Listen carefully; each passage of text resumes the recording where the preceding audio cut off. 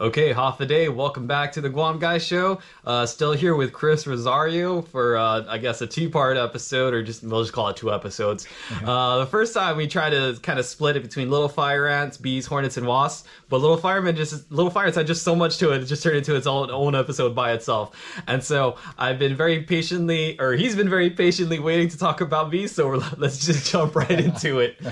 I think that was kind of our first interaction, Chris, was. I think we'd met at a charter day at University of Guam one time for something or another. And then I started making videos on social media, on my Instagram. And then one day I was just driving around and I'm all like, I want to do a video on bees. That's right. And so I think I don't know if I found your number or messaged you or whatever. I just called you up. I'm like, hey, can I do a video on bees? And you're like, sure. Yep.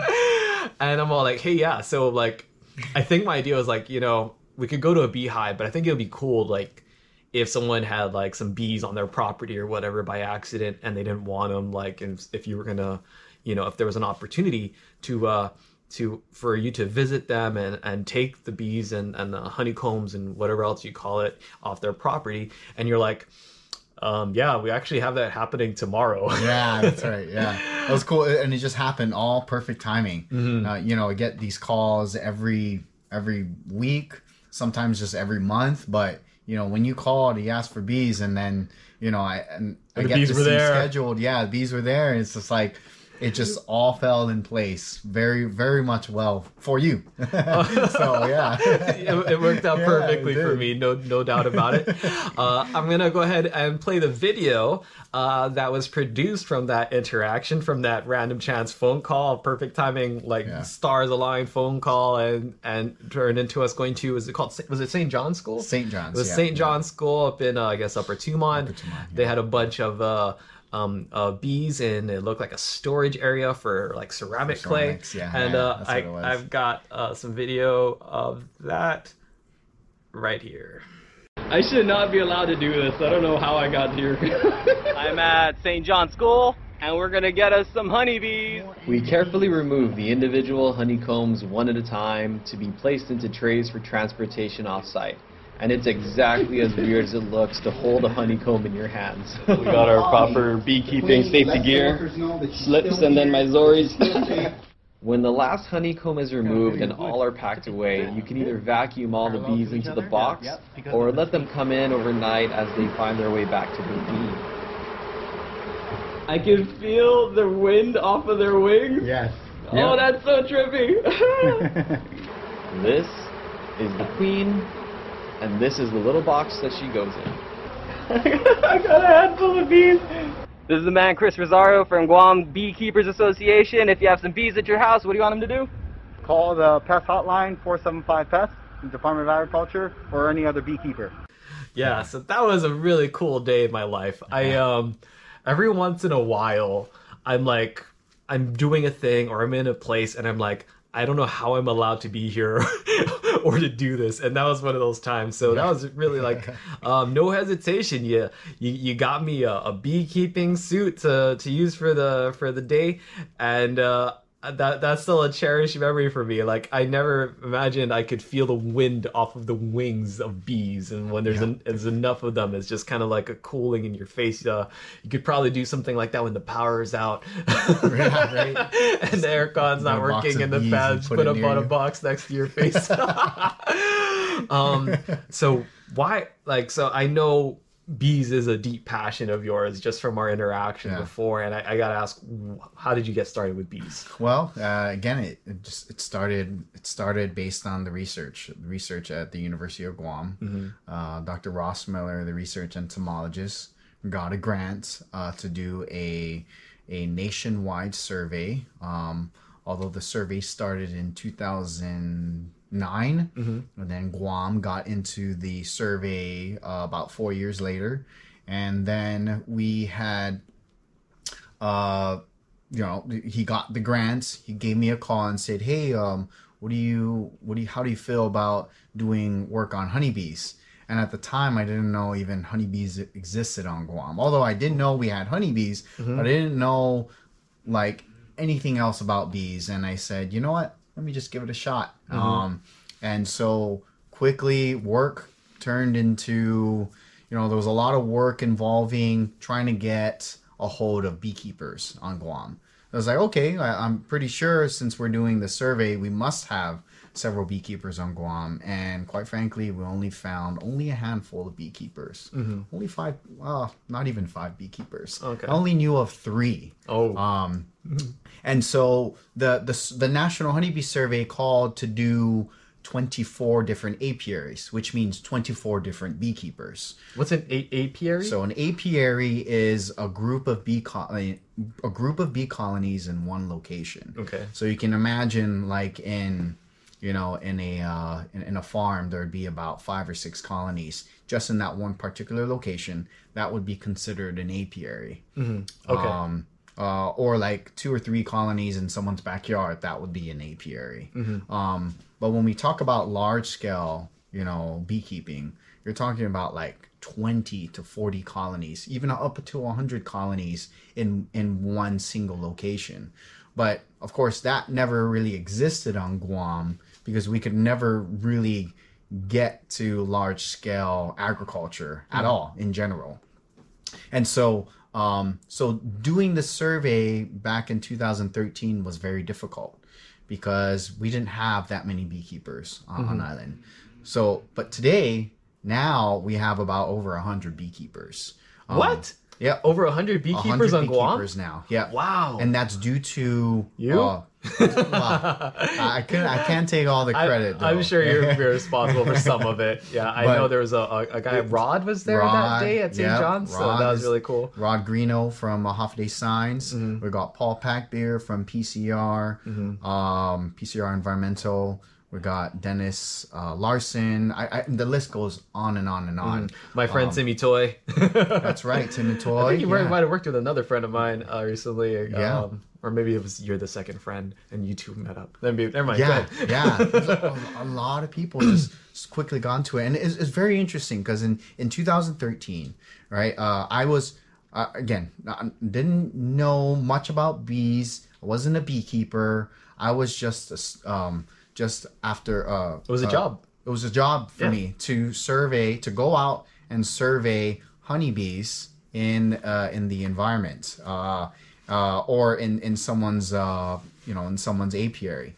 So when we had once we got the grant money, I quickly went out and said, all right, let's look for some beehives.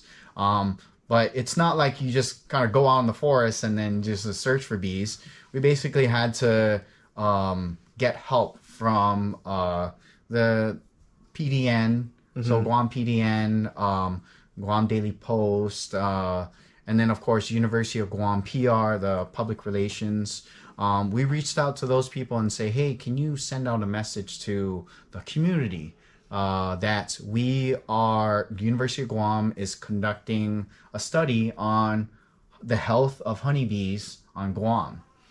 And so quickly I did that. We did there was a whole article in the newspaper. I can send you the first article. It's really, really cool because like looking back at the time, I was like, wow, what was I thinking? Like, getting into like the bees and everything. So now you're a full-on entomologist. It's your full-time job, and it's also your passion. You raise bees and you help others with your bees, and so now you have all this kind of stuff going on. And before that, there was no insects on your radar. There was no insects on my radar. There's nothing happening. Yeah.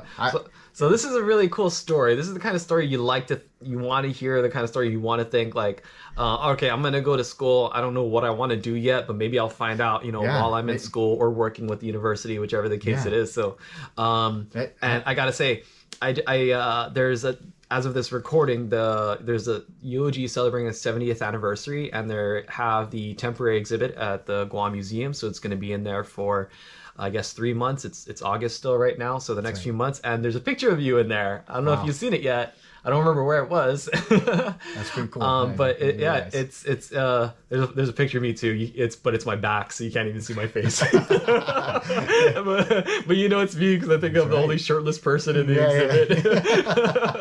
That's pretty funny. And so you can see a little bit about this guy. So that's a really cool thing where like education leads to employment, and it's actually something where you discovered a passion, you found a passion, and then you get to keep it going. Yeah, when this kind of all started, I wanted to be a vet. I wanted to be a veterinarian. okay. So so I went from from cats and dogs to insects, very quickly. And then again, it was all due to honeybees. And honeybees it's a very complex insect. Very, very complex. More complex than any other type of insect. I know we're talking. Are you being real, or are you being biased? I am being real. Okay. Partially because of the social aspect. The social aspect. And if you were to get, let's say for instance, if you were to get the most complex insect and study its behavior, you would almost definitely choose an insect that's very social, that lives in what we call a colony. And in a colony of insects, I mean, even their brains are even more complex. You talk about pollinators in general. And again, it's not just honeybees. I'm talking about like all types of bees. And they're the most diverse insect aside from beetles. They're one of the most diverse insects in the world because they have co-evolved with the flowers. Yeah, so you just said something there that like kind of convinced me in the midway, and it was I think you said the word pollen in there. Yep. So like if you find a praying mantis, you find one praying mantis, right? And he eats things, or you might find one female praying mantis eating another male praying mantis. But at most, you're going to find two praying mantises at a time. With bees, at least you're going to find dozens or hundreds or whatever, right? So that social aspect alone by itself, I guess that does make them a lot more complex. I guess I could see ants or other kind of colony things. But also the word pollen is what, so you have them being complex by themselves, and then you have being complex in the environment and the ecology and the food web and how things affect everything. So because not only do they interact with each other, but they interact with the environment by, I don't know, do they make flowers flower, or do they get stuff from flowers? They get stuff from flowers. They get stuff from flowers, but in that process, they help fertilize those flowers through pollination. So again, pollination is just essentially passing the spores of, basically pollen is the spore in the plant world. The spore is pollen, and that pollen is then transferred to another flower, which then fertilization occurs, and then from that time, now the fertilization goes from seed. So it grows from the seed, basically. So pollen gets into the stamen of the flower, and then I don't remember my 7th grade science that well. Exactly. Yeah, I always have to go back and be like, wait, is this the right word? Yeah. But anyways, the pollen is then transferred, fertilization occurs, and then you get a seed of something, right? And then from that seed, right, then you get the fruit. So there's a deeper layer that the bees are involved in with. When we talk about seed dispersal, we're talking about like we're looking at animal, other vertebrates like birds, wild deer, or any type of other animal that helps with seed dispersal. But how do we even get to the seed? Let me interrupt there. So how do seeds get spread, right? So, let's say you eat some corn, and then you can later on down the line, you see the corn, right? And so birds, deer, pigs, whatever, they will eat fruits, maybe sometimes the same fruits we eat, but in plant terms, a fruit is any kind of the thing that comes after the flower. So whether humans eat it or not, that is in scientific terms those are fruits as well. And so in those fruits contain seeds, and then those seeds can go around and then be spread, and we have new plants, going all over the place. That's right. If that was happening, we don't have birds here. That's a slight exaggeration, but only a slight exaggeration. Yeah. And so we have that one part of the food web where plants grow, they flower, they make fruits, and then the fruits contain seeds, and things eat those fruits containing the seeds, and the seeds get pooped out around the island. And in the middle of that, there's pollination. That's right. Okay. Right in the smack in the middle of that, there's the pollination, because in order for you to get seed, you must be pollinated. Mm-hmm. That's the big one. Mm-hmm. In order for you to get seed, because the seed is essentially the embryo of the flower. Mm-hmm. So yeah, pollen is the male gamete, and then within the sperm and egg, the correct thing to say? You can say I guess you can say sperm and egg. Well, sperm and egg, it would be more so for like the the animal kingdom. All right, so we have the plant kingdom. It's pollen. Okay. And the bud. Okay. The buds are you could say the females. Oh, okay. But once that pollen gets into so we need DNA from two sources, though. That's right. Okay, so we have two. All right, so you have DNA from two sources. Yep. And those bees are transferring that DNA from the males into the females. And are they? I thought they're collecting pollen to presumably do something like this. That's right. Actually, in actuality, they are collecting pollen for themselves. Mm-hmm. So bees are herbivores, which means they only get their food from plant material. Mm-hmm. They're herbivorous. And so where do they get their protein? They get their protein from pollen. Mm. Pollen is packed with a good amount of protein. Mm. So when we talk about protein, we're also talking about like some fatty acids, but essentially protein in general. And protein is kind of like partially the building blocks in life. Mm-hmm. And so the bees obtain the protein from pollen. Okay. Yeah. And so they're collecting the pollen, but you also said that they're mixing pollen. So is that by accident? They're collecting pollen, but they lose a little bit of it as they're moving around? Yeah. Okay. Yeah. So they'll have on the honeybee, the third pair of legs that they have, so the hind legs have what we call a pollen basket. Also known as a cubicula. But this pollen basket will hold a good amount of pollen, like in a ball. And sometimes those pollen grains fall off of that pollen basket. Mm-hmm. But also honeybees, if you notice, they're very hairy as well. If you were to look into the bodily structure of a honeybee, you will see there's lots of hair. And in other bees, there's lots of hair on the abdomen side, on the other side. But honeybees in general, overall, their overall body is covered with hair. Mm-hmm. So I know going back on the question of the function of the hair for some insects, because as I mentioned, it's to transfer pollen, and so pollen is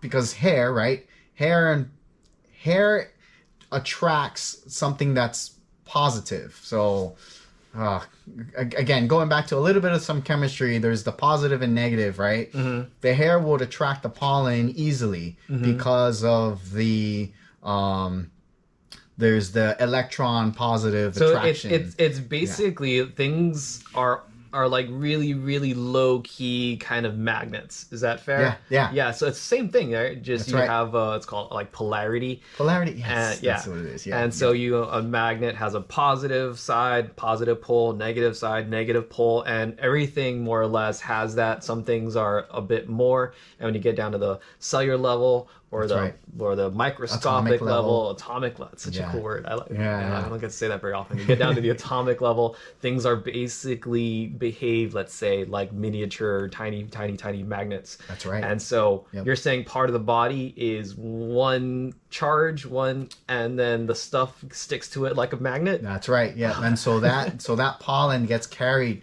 through the hairs of the bee, just for the bee that's foraging, not just for pollen, but also for nectar as well. Those are different things? So there's two different things. I have no idea where we're now. Okay, Yeah. this is all new to me. So now, Let's do we're this. diving into a different aspect of how bees forage. So bees forage for two things, right? We just discussed the pollen aspect. Now there's another aspect that bees forage for. It's called nectar. And nectar is then, once the bee picks up this nectar, so the nectar is essentially just sugar from the plant particle, from the plant itself. Is this also in a flower? In the flower itself. Are they doing it at the same time, pollen and nectar? No. Okay. They do it separately. Okay. Yeah. But some flowers give both pollen and nectar to bees. Some flowers only give nectar to bees, and some other flowers only give pollen to bees. So there's a lot of overlap. But bees have learned to kind of know what to forage for at certain times of the year. So nectar is what gives us honey. Okay. So when the bees go to a flower, they go into the part of the flower where they suck out the nectar, and then that nectar is completely ingested by the bee. Okay.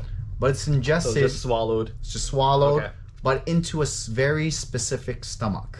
Huh. It's called a honey stomach or a honey gut. Huh. We call it a honey gut. I don't know why we call it that, but it's called a honey gut for a specific reason. So when that nectar goes into the honey gut, that nectar is then being it is being. I'm going to jump ahead here. Is honey bee vomit? Yes, honey is bee vomit. Yes, but it's really cool how it works because really cool. it goes into the gut, and there's an enzyme in that gut that takes the water out of the nectar. It's called invertase. It's an enzyme called invertase. And so then the bee, after its flight, so during its flight back home, then the bee goes into the colony and regurgitates the nectar back up. And when we mean by regurgitate, I'm talking about vomit. And passes it on to the sister. And then does what we call the waggle dance. Because the sister is like, hey, where did you get this really cool food source from? And then the bee does its dance. It's basically a figure eight. Obviously, you won't be able to see that here because none of the bees are foraging. But what happens is that the bee will do a figure eight and will also vibrate itself. So depending on the angle of the figure eight, depends on the angle of the sun to the nectar source of the colony itself. Say that again. Okay. So the angle. Go ahead and say it exactly the same. Okay. So the angle of the figure eight, depending on how fast the bee turns to make that figure eight, depends on the angle of the nectar source from the sun to the colony. You get what I mean? So there's a Pythagorean theorem that comes into play. Okay. Yeah. So they're just making some angles. So there's an angle, that's determined. There's actually a formula for it. But then also how fast the bee wiggles its abdomen depends on how close the nectar source is from the colony. So this is bee communication. That is pure bee communication. So this is bee talking to each other saying, it's over there and it's this close or this far. That's exactly right. That is insane. I'm just like, there's a scientist one day who's all like, look, studying bee dancing. And his name is Carl von Frisch. He was a German scientist. What is it? German? I'm sorry, a Russian, I think. Carl von Frisch, maybe German. I think I always forget the. Von might be Dutch. Von Frisch, yeah. Von might be Dutch. Okay, I'm not sure, but I think you might be right. But this scientist, he won the Nobel Prize for figuring out the waggle dance. The formula, the actual formula for it, and this is all he had.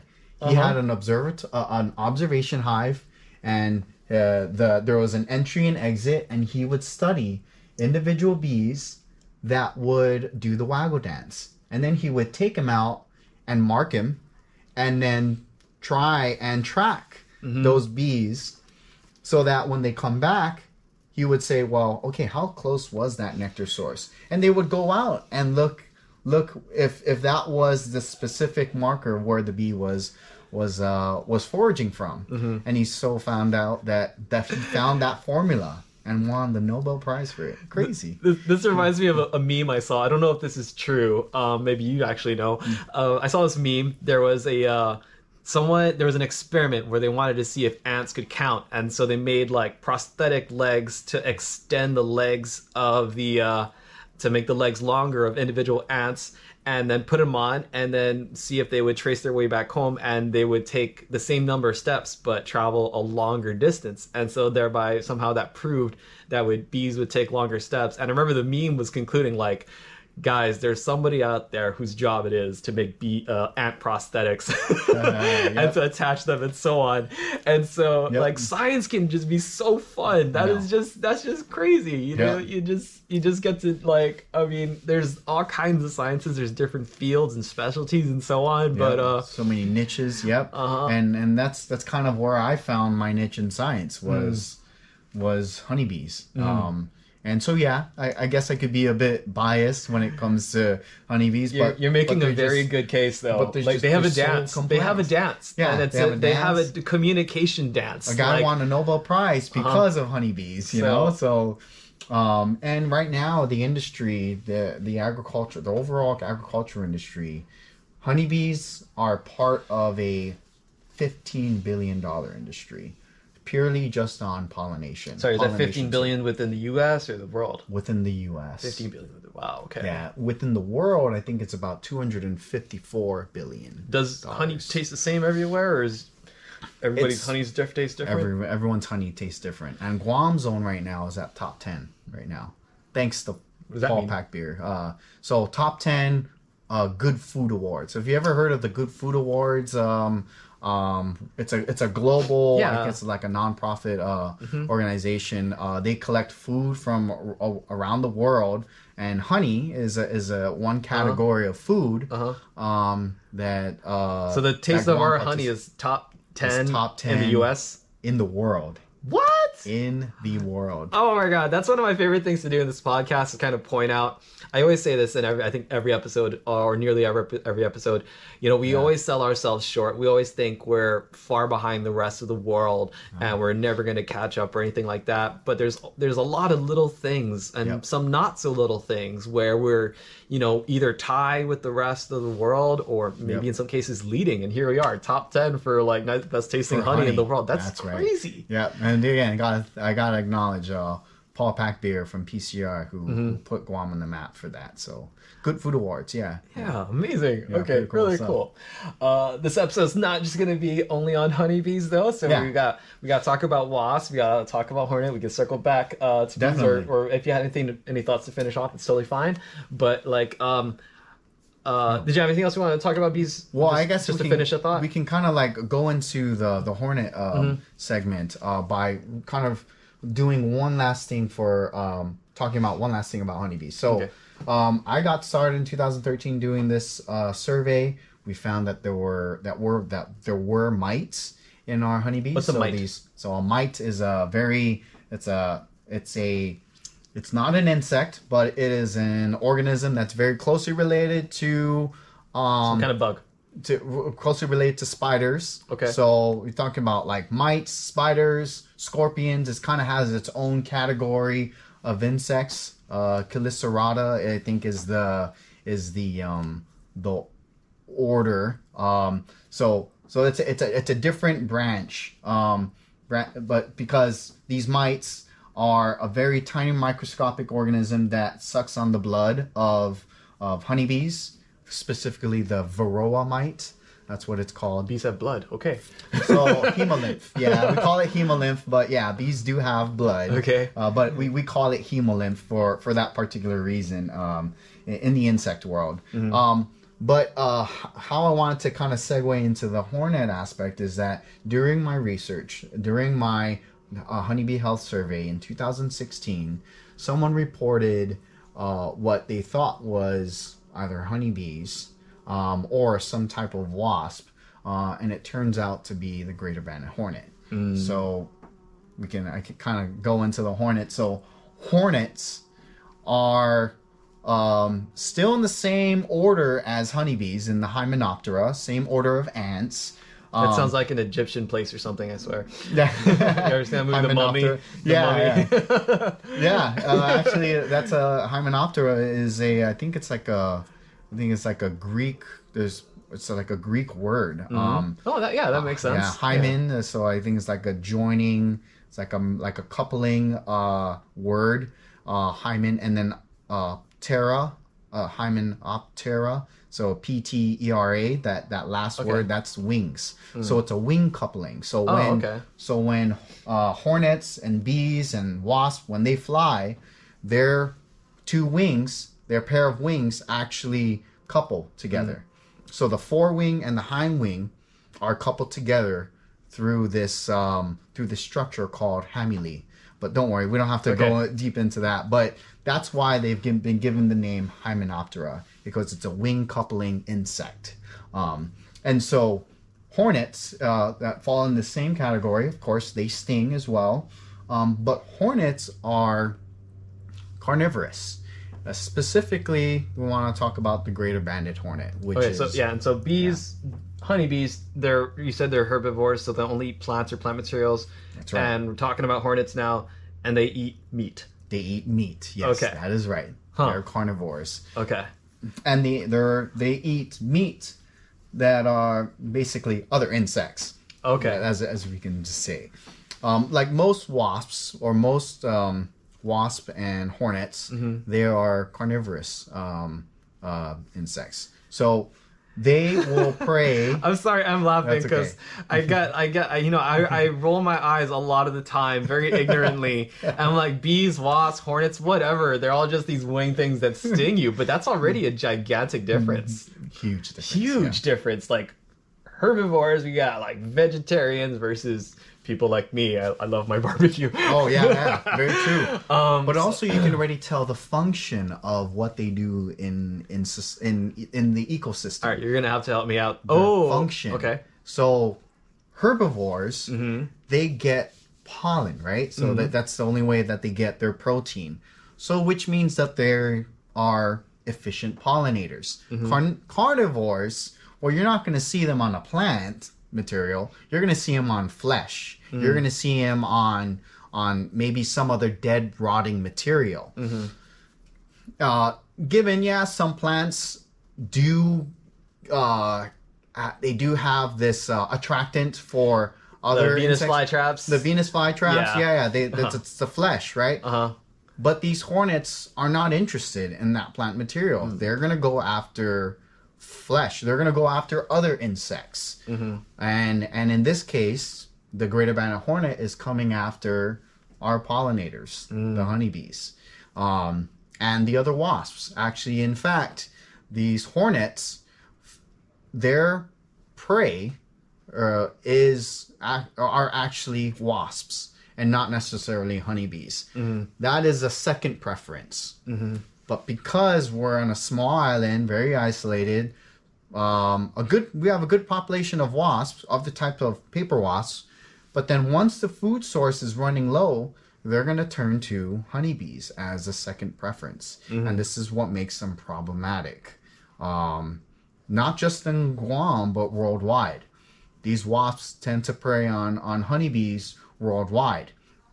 And so that's kind of, again, we're rolling into hornets. So hornets are about 2 to 3 times the size of a honeybee. Some of them can get up to 4 to 5 times the size. So like that segment of my finger there? Yeah, so about that segment, maybe even a little bit longer than your finger. That segment or the whole finger? Little bit longer than that segment of your finger. Yeah. Okay. Yeah.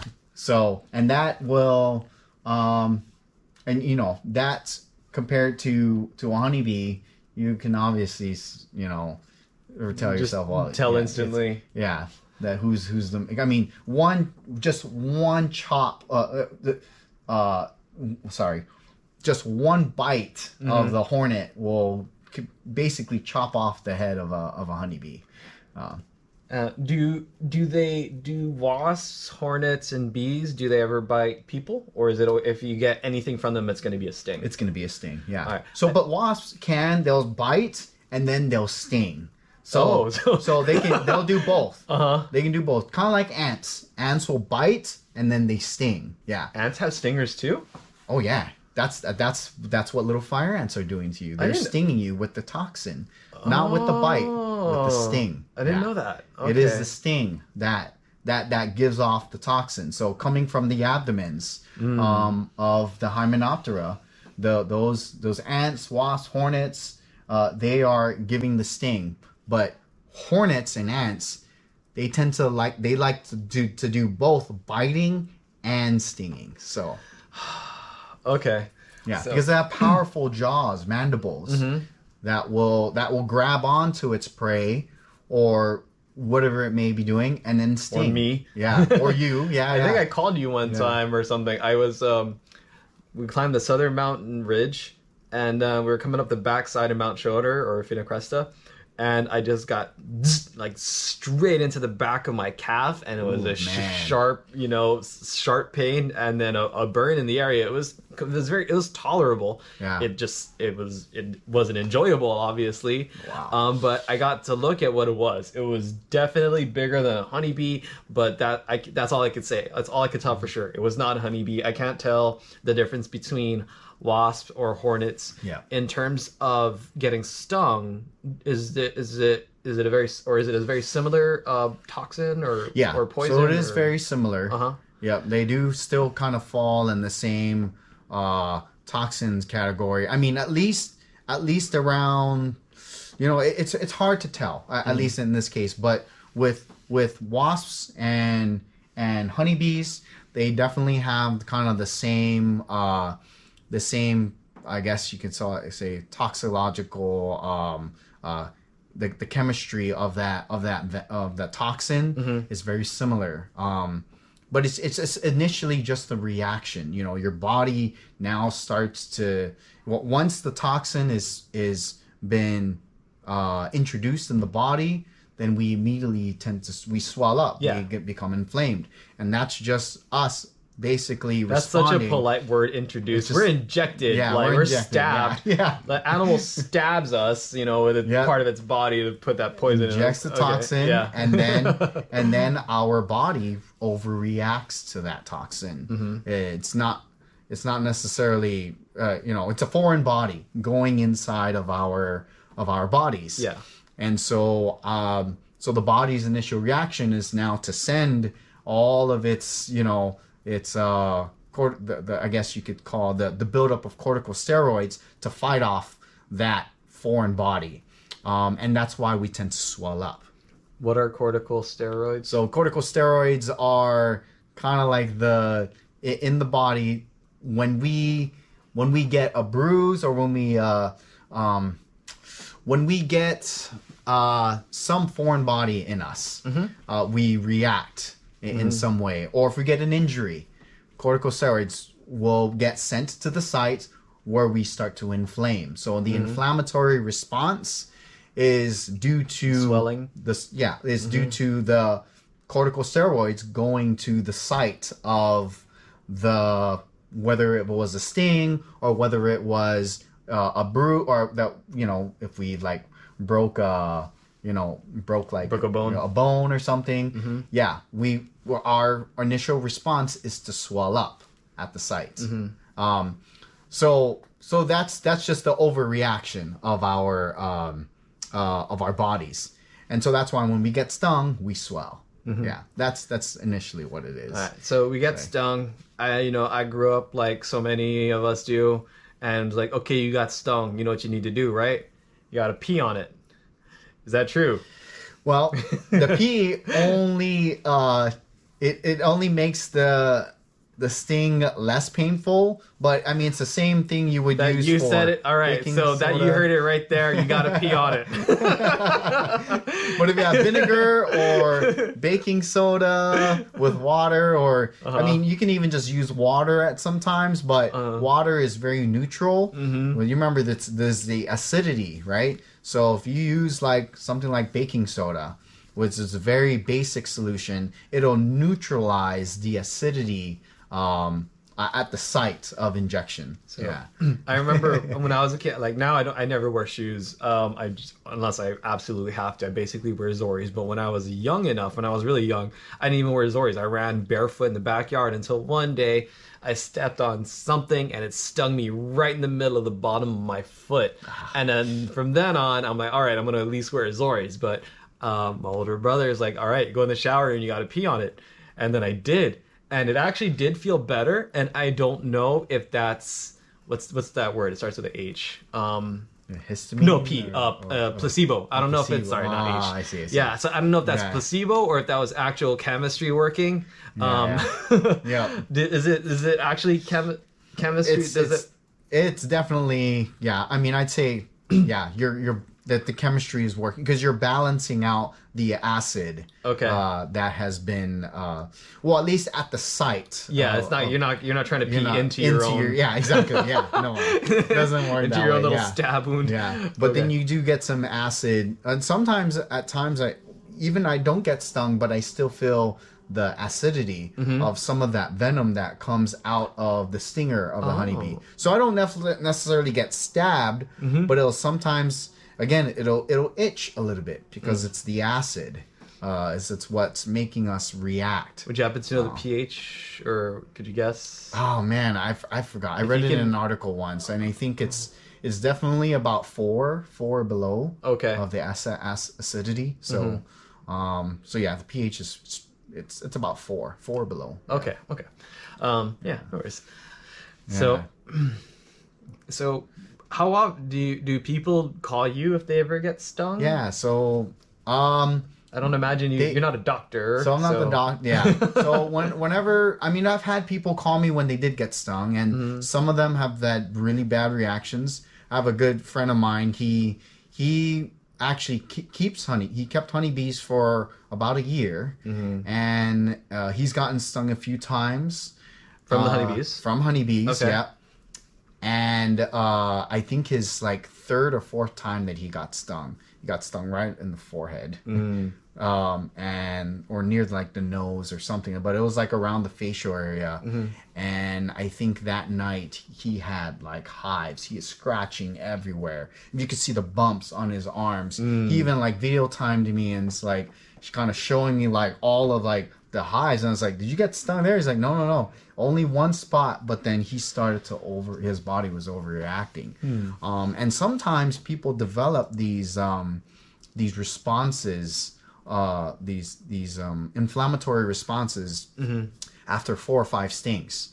It's not just, it's not just one phenomena. Or like they usually say like, oh, you get stung once, you're okay, but if you get stung like the second time, then you're like, you could really have a bad anaphylactic shock. Yeah, but and crown it's of thorns. really all, it's really all random, to be quite honest. Yeah. If it happens your first time, it may not happen your second time, but it may happen like your third or fourth time. And it really all depends on, one, how much of an injection of the toxin did you get into your body, and 2, did you get stung multiple times at the same site?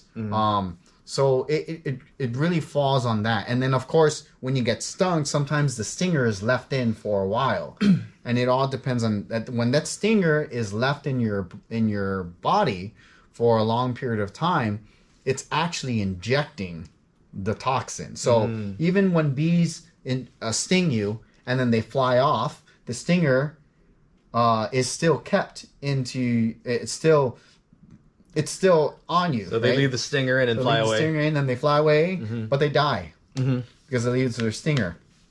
But that stinger is then injecting that venom because it has its own reflex response where it So pumps should you venom. leave it or pull it out? But if you pull it out, you might squeeze more. Yes, exactly. That's why they say you use a credit card to scrape it off, right? Okay. I'm not sure if you ever heard of that, but I've use heard a of card to flicking. scrape. But Yeah.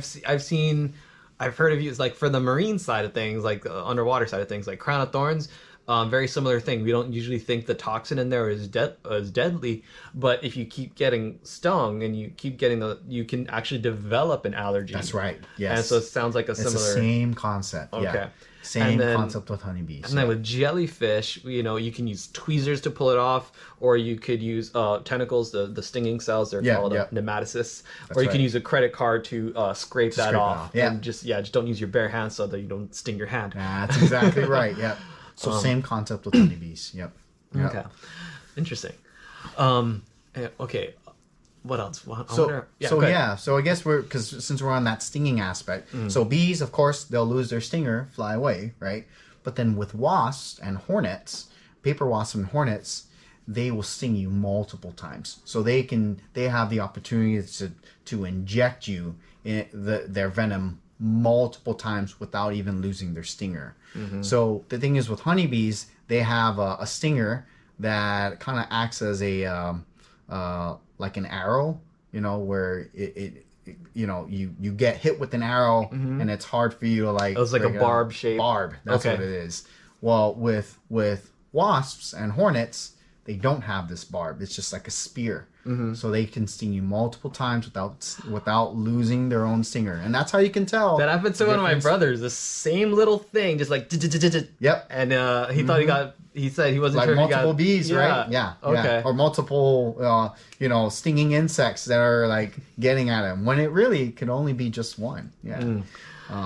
Yeah, and some people are even just allergic. Period. That's right. Yeah, I think one of my brothers. I have like 4 or 5 brothers, something like that. I don't keep an inventory of my brothers. Yeah. There's just so many of them. Yeah. One of my brothers was allergic growing up. I don't know if he's still allergic, but so it's something to to really keep an eye out. And is that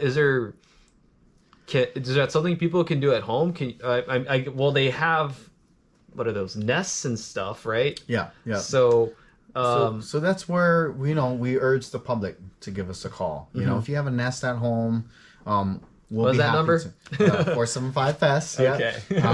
But you can either call us or you call your local pest control agency, because those pest control agencies, they have the protective gear and all that stuff. Of course, it does come with the price. But for those who can't really afford, we want to provide the service for the community. You can at least have a look, right? Right, have a look and say, here, this is what I recommend, or this, and we don't just we give the numbers to all the we give the numbers to the community for all pest control agencies, not just one particular one. Yeah. So, but with regards to your number, 475 pests, and to the cynics out there and naysayers, I've called it actually multiple times and people answer. That's right. Yes. You do answer, so I think you guys go out, into the field sometimes, so you don't answer like. Every single time someone will call, but I imagine if someone tries to call a couple times throughout a day, someone will pick up the phone. Oh, for sure, sure. Yeah, and then we'll respond. We'll have a trying to get a quicker response time for that. Yeah, for the most part. And on the note of nests and stuff, I remember we went searching for brown tree snakes on Coco's Island. And you're just up there with the flat. You're looking up we're all looking up in the trees with a flashlight, and you're like, "Hey, everybody, come look at this. This is a nest only for this, and only this kind of thing makes that kind of nest. And this is how you can tell, and so on. So you can do that at people's houses and or everything. It's a hornet nest. Yeah. Actually, in fact, it was very surprising to see that, because that's down in Coco's Island, and we never recorded greater band hornet. Well, I haven't been there, obviously, but I don't imagine there's many other people there. Yeah, they're going down. That's true. That's very true. And so, just seeing that firsthand was like, wow, I couldn't believe. So greater band hornet has basically flew its way down to Coco's Island from Guam. I mean, not that far, but it's quite a distance still for a hornet. Yeah, I swam that distance one time, and that was long, and these things are really small. Like, how much energy do they have to yeah. like fly? What was it, a mile and a half or Yeah, something mile like and a that? half, yeah, that's quite significant. So it's Mm. pretty scary because we got other islands that are pretty close by. So it's only a matter, Could they fly the distance could to they fly Rota? To Rota, yeah. Could they fly to Tinian or Agrihan or Saipan? And that's one of the big things is that we want to be able to monitor that. And this is why University of Guam and Department of Ag are going up. We're going up to these islands to make sure that we're controlling that we're mitigate the spread of these insects, specifically hornets too, because it's a public hazard. At that point, it's a public health concern. That's what I think most people have an interest in, is like, it's not like, okay, great, another invasive species, but it's like, okay, this is an invasive species that can hurt my kids. Like, That's I don't have exactly kids right. yet, but Yep. like, I grew up, when we were kids, one of my brothers was allergic, and that could have been a trip to the hospital or worse. And Yep. and so when you guys have these ads on Instagram or posters around about unwanted invasive species and blah blah, and then it's it's very easy. I'm sorry, no offense to anybody. It's very easy to roll your eyes at these kinds of That's things, right, yeah. because it's like, what can we do when they're already here? And we've been talking, and there's actually a bunch of stuff we can do. Maybe not full on eradication, or maybe down the line, but most importantly, prevent things from getting here. That's right, These things that are a threat to ourselves, to our kids, even to our pets, right, who yeah. Some of us very much feel like our kids. Yep, yeah, actually, I have a pet. Right now. and Yep. you have a pet. I have a pet that got stung in the eye and is blind, completely blind on the left eye. Left eye. Dog or cat? Dog. Oh, yeah. that's even worse. It sniffed around the wrong place, around a bush, and it just, by pure bad luck, chance, just got right directly in the eye. Do you know what it was? It was a paper wasp. It was a paper wasp. Palestes stigma. That's the one actual sting. species, Asian paper wasp. One bite or one bite and sting, Yeah. and it's blind trip to in the one eye. hospital, and by that time, the acid just, it was completely covered. That like the eyes completely like cataract. And there's no reason that Yeah. couldn't happen to a person. A person too. Yeah. So, easily happened to a person. Yeah. Man, I've been stung many times in my life. Feet, hands, arms, legs. Yeah. But the chances of your eye. But jeez. I think I got a little fire ant bite in my nose one time, and it's such a sensitive area. Your face is such a sensitive area. Yep. I was cutting a branch off a tree because I wanted to make something, Mm-hmm. and I thought it didn't make any sense in my brain in those microseconds. You know how things go so fast when your adrenaline starts going. I thought I actually cut off part of my nose with my machete somehow, and I know that made no sense. And then I just realized there's some ants probably that fell off of the tree, and onto my face. And my friend was with me. Hi, Ash. She got a few bites in the face, and her face was swollen too. Oh, man. And like, if it was just an inch in this direction, and it bit my eye, I don't know if I would cause blindness. One bite from an ant, but that'd be even worse than getting bit in the nose. Exactly. Yep. And so, just on the note, like, none of these are native, right? None of them are native. We have no native wasps, no native hornets. So they all got here some way or another. That's right. Yeah. By accident, from people not getting their stuff inspected. That's by right. people. People bring in lots of cargo. You know, we don't know how it got in, but containers. And we're back. Sorry about that. The camera overheated, so we had to take a little break. We left off with all these stinging insects getting here by accident because people aren't having their stuff inspected properly. And you had a thought. Yeah, and so that thought is, well, going even further back, before invasive species ever became a problem. Actually, in fact, all stinging insects on Guam are not native to Guam. So we failed pretty hard. So I mean, but this is including honeybees. Honeybees have have been introduced into Guam purposely for pollination. It just, of course, so happens to that they are also part of the stinging insect category.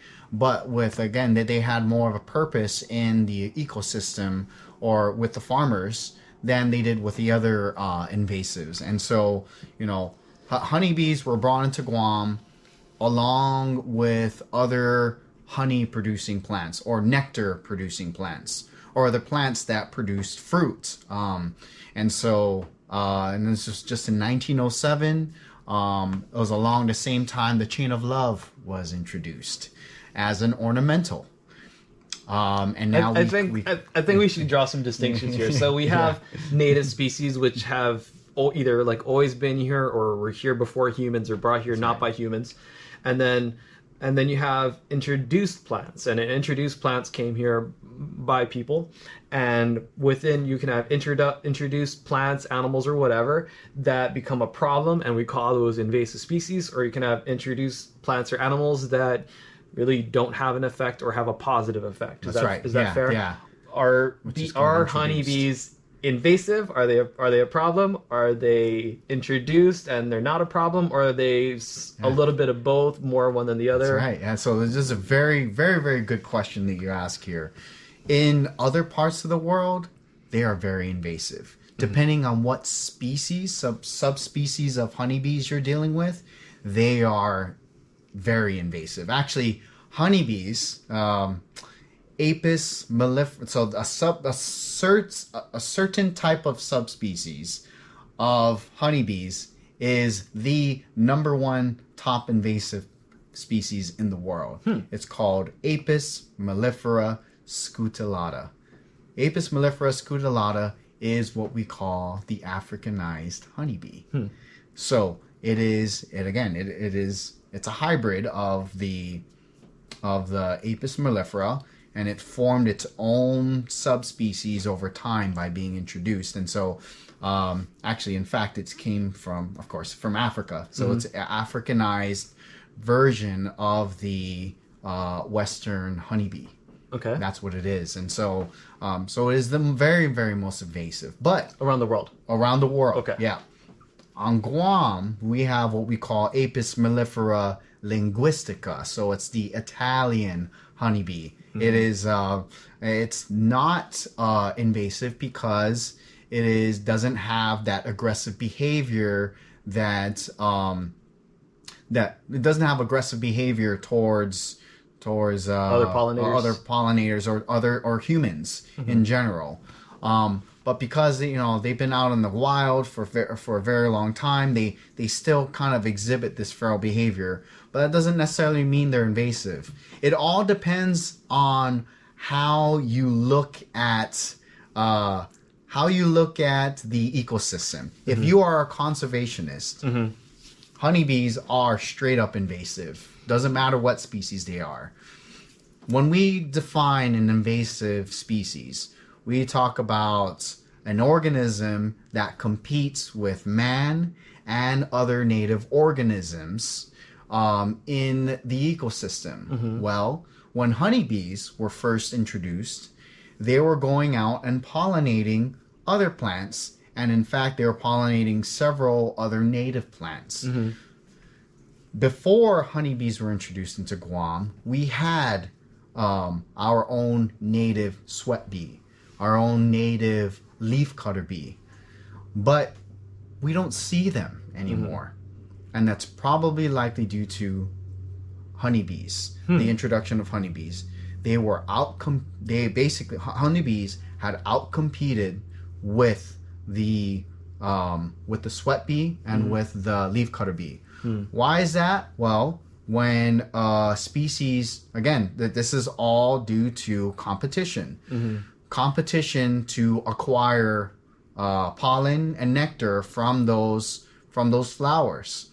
So you're talking about a colonial insect, honeybees, competing against a sweat bee or a leafcutter bee, which is a solitary insect, an insect that only lives in one, in basically as one individual. And one individual raising young. So you can think of this as like a mud dauber that's on your front porch, right? Yeah. That's a solitary wasp. As opposed to paper wasps. Paper wasps are colonial wasps, which live, it's a colony of insects, which is like about a dozen or more individuals. And so going back to the bee world, sweat bees, we had a native sweat bee and we had a native leafcutter bee that probably no longer exists. I've yet to see one in the environment. Okay. Sweat bees probably still exist, but in very small pockets of the island. I have yet to see him. I've seen one in the CNMI, so that's further north. So within the Marianas Islands, we do have a native sweat bee. But on Guam, they were probably outcompeted by honeybees. And so that study was done back in the early 1930s. I believe 1994 was the last time someone actually had seen one. But again, this is just according to the articles here. Yeah. But if you're to go on the conservationist view, they're considered invasive. Okay. If you look at the farmer view, or the I guess as a honey producer, agricultural view, agricultural perspective, no, they are considered a pollinator and they're not considered invasive. So it really all depends on what side you're on at this point. No, that makes perfect sense. So yeah, even me, this is stuff I'm learning and I'm having to digest it. I'm not sure how I feel about all of it yet, but at the same time, they're doing something. They're doing they're doing something, and that much is clear. Yeah. It's not like, let's say, for example, brown tree snakes, which contribute nothing and only and only have negative effects. Coconut rhinoceros beetle eating our coconut tree, destroy our coconut trees, only having negative effects. So I can see, the struggle, with trying to figure out what side we should be on with honeybees, and aside from that, like you said, it's been over 100 years. That's right. It's been over 100 years. We didn't know basically anything, like ecologically speaking, back then. Yeah, we did. And so I'm trying to be forgiving. Not that I have to be forgiving. Right. But I'm trying to, just look back, with some generosity and look to now. So even though I'm a little sad, we don't have these native pollinators, even though I've never seen them, or honestly even heard of them before. So I'm a little sad. Yeah. But at the same time, I can see value with having honeybees and still pollinating. Like, avocado is not a native species. That's right. But, it does something for us, and it's, even I would argue become a bit of a part of our culture, our food culture. That's right. And so, things are always changing. Environments are always changing. Cultures are always changing.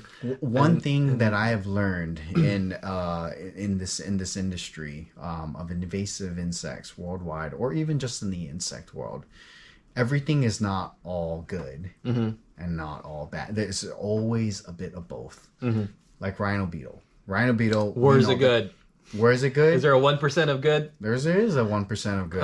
Okay. They're the larva stage. They're great composts. They're great for breaking down material for compost. But once you get to the adult stage, that's where all the damage is being done by those adults. But if you could harvest the grubs, and you can get the greatest composting you can ever get with those larvae, with all the larvae. But that's just a tiny percent of it. For farming, it'd be great.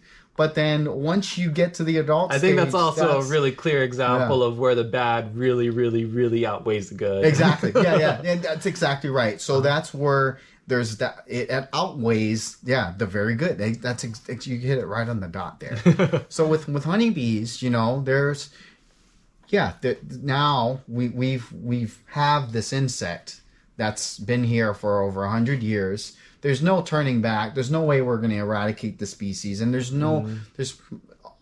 probably even no way that we can even get that native bee back, just because there's so much competition out there. that they're easily outcompeted by honeybees. And so now with an industry on Guam developing this apiculture industry from 5 beekeepers to 100 beekeepers, now we can kind of make something that we could considered is we feel that it's kind of bad, that they were first introduced, wiped out some of our native species, but now we have to make the most of what we have here. Make the most of the resources that we have here. They're still in the natural environment. They're still out there, out in the jungle. So they're naturally breeding. So we take this natural resource and put it to our to the fullest potential. Yeah, and just to add another dimension to this, we talk about food sovereignty, or That's right. even forget that. If we just want to grow more of our own food, we need a bit of nature's help, and if it's a little bit of introduced nature, that's at least we have that's that. where the good outweighs the bad. Yeah, okay. Yeah, all right. That's right. And that's exactly right. There's always a bit of both. That's just kind of what I learned. I was actually sad to know that Apis mellifera is partially the most invasive insect in the world. And I couldn't believe that. I was like, before I got my degree, and I was just like, there's no way, that's such a, it's such a horrible thing to feel, because, it's something that you've been studying. And then you see all these, these TikTok of the Texas Bee Works, this girl doing the whole saving the bees and everything, and then you see some comments that people make, like, you're saving the wrong species, and it makes me sad to know that. But it's just kind of something that now we kind of have to accept. It's here, it's kind of here to stay. Now we're gonna make the most of our resource, and it's that's just kind of how, and that's it is, just right? Life. It's messy. But life is messy, and it's the world we live in, and we shape it, and we're participating in the shaping of things. And it's through our actions and our words that things move around or don't move around. And so all we can do is try to guide things with the best intentions and the best actions. And with that, we're going to end this episode. Please shout out your social media handles and the Guam Beekeepers Association or anything like that. And 475 Pests for reporting hornets and wasps and bees. And then Guam Beekeepers Association can also help with that too. Yeah, we can help with with the hornet eradication. It's your contact info. Contact info. So it could be, you could call the 475 Pests, or you can either call a local beekeeper. You could call me if also 671-487-1640. Again, I'm happy to give my number out. Are you sure you want to leave that Totally, yeah. Okay. And I've left it out since 2013. I've left it out there, available for the public.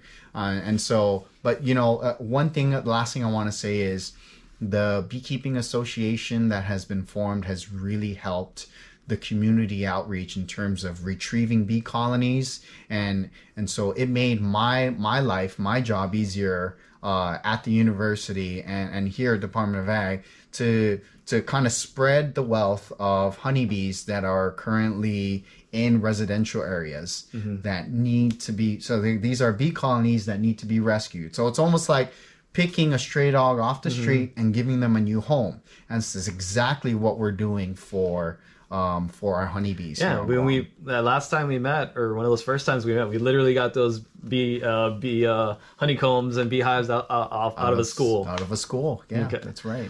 All right, Chris, thanks so much. Thank you so much. Yes. This was great. Yeah, great talk. Thank you All again right. for having us. That was yet another episode with Chris Rosario here, and we'll see you on the next one.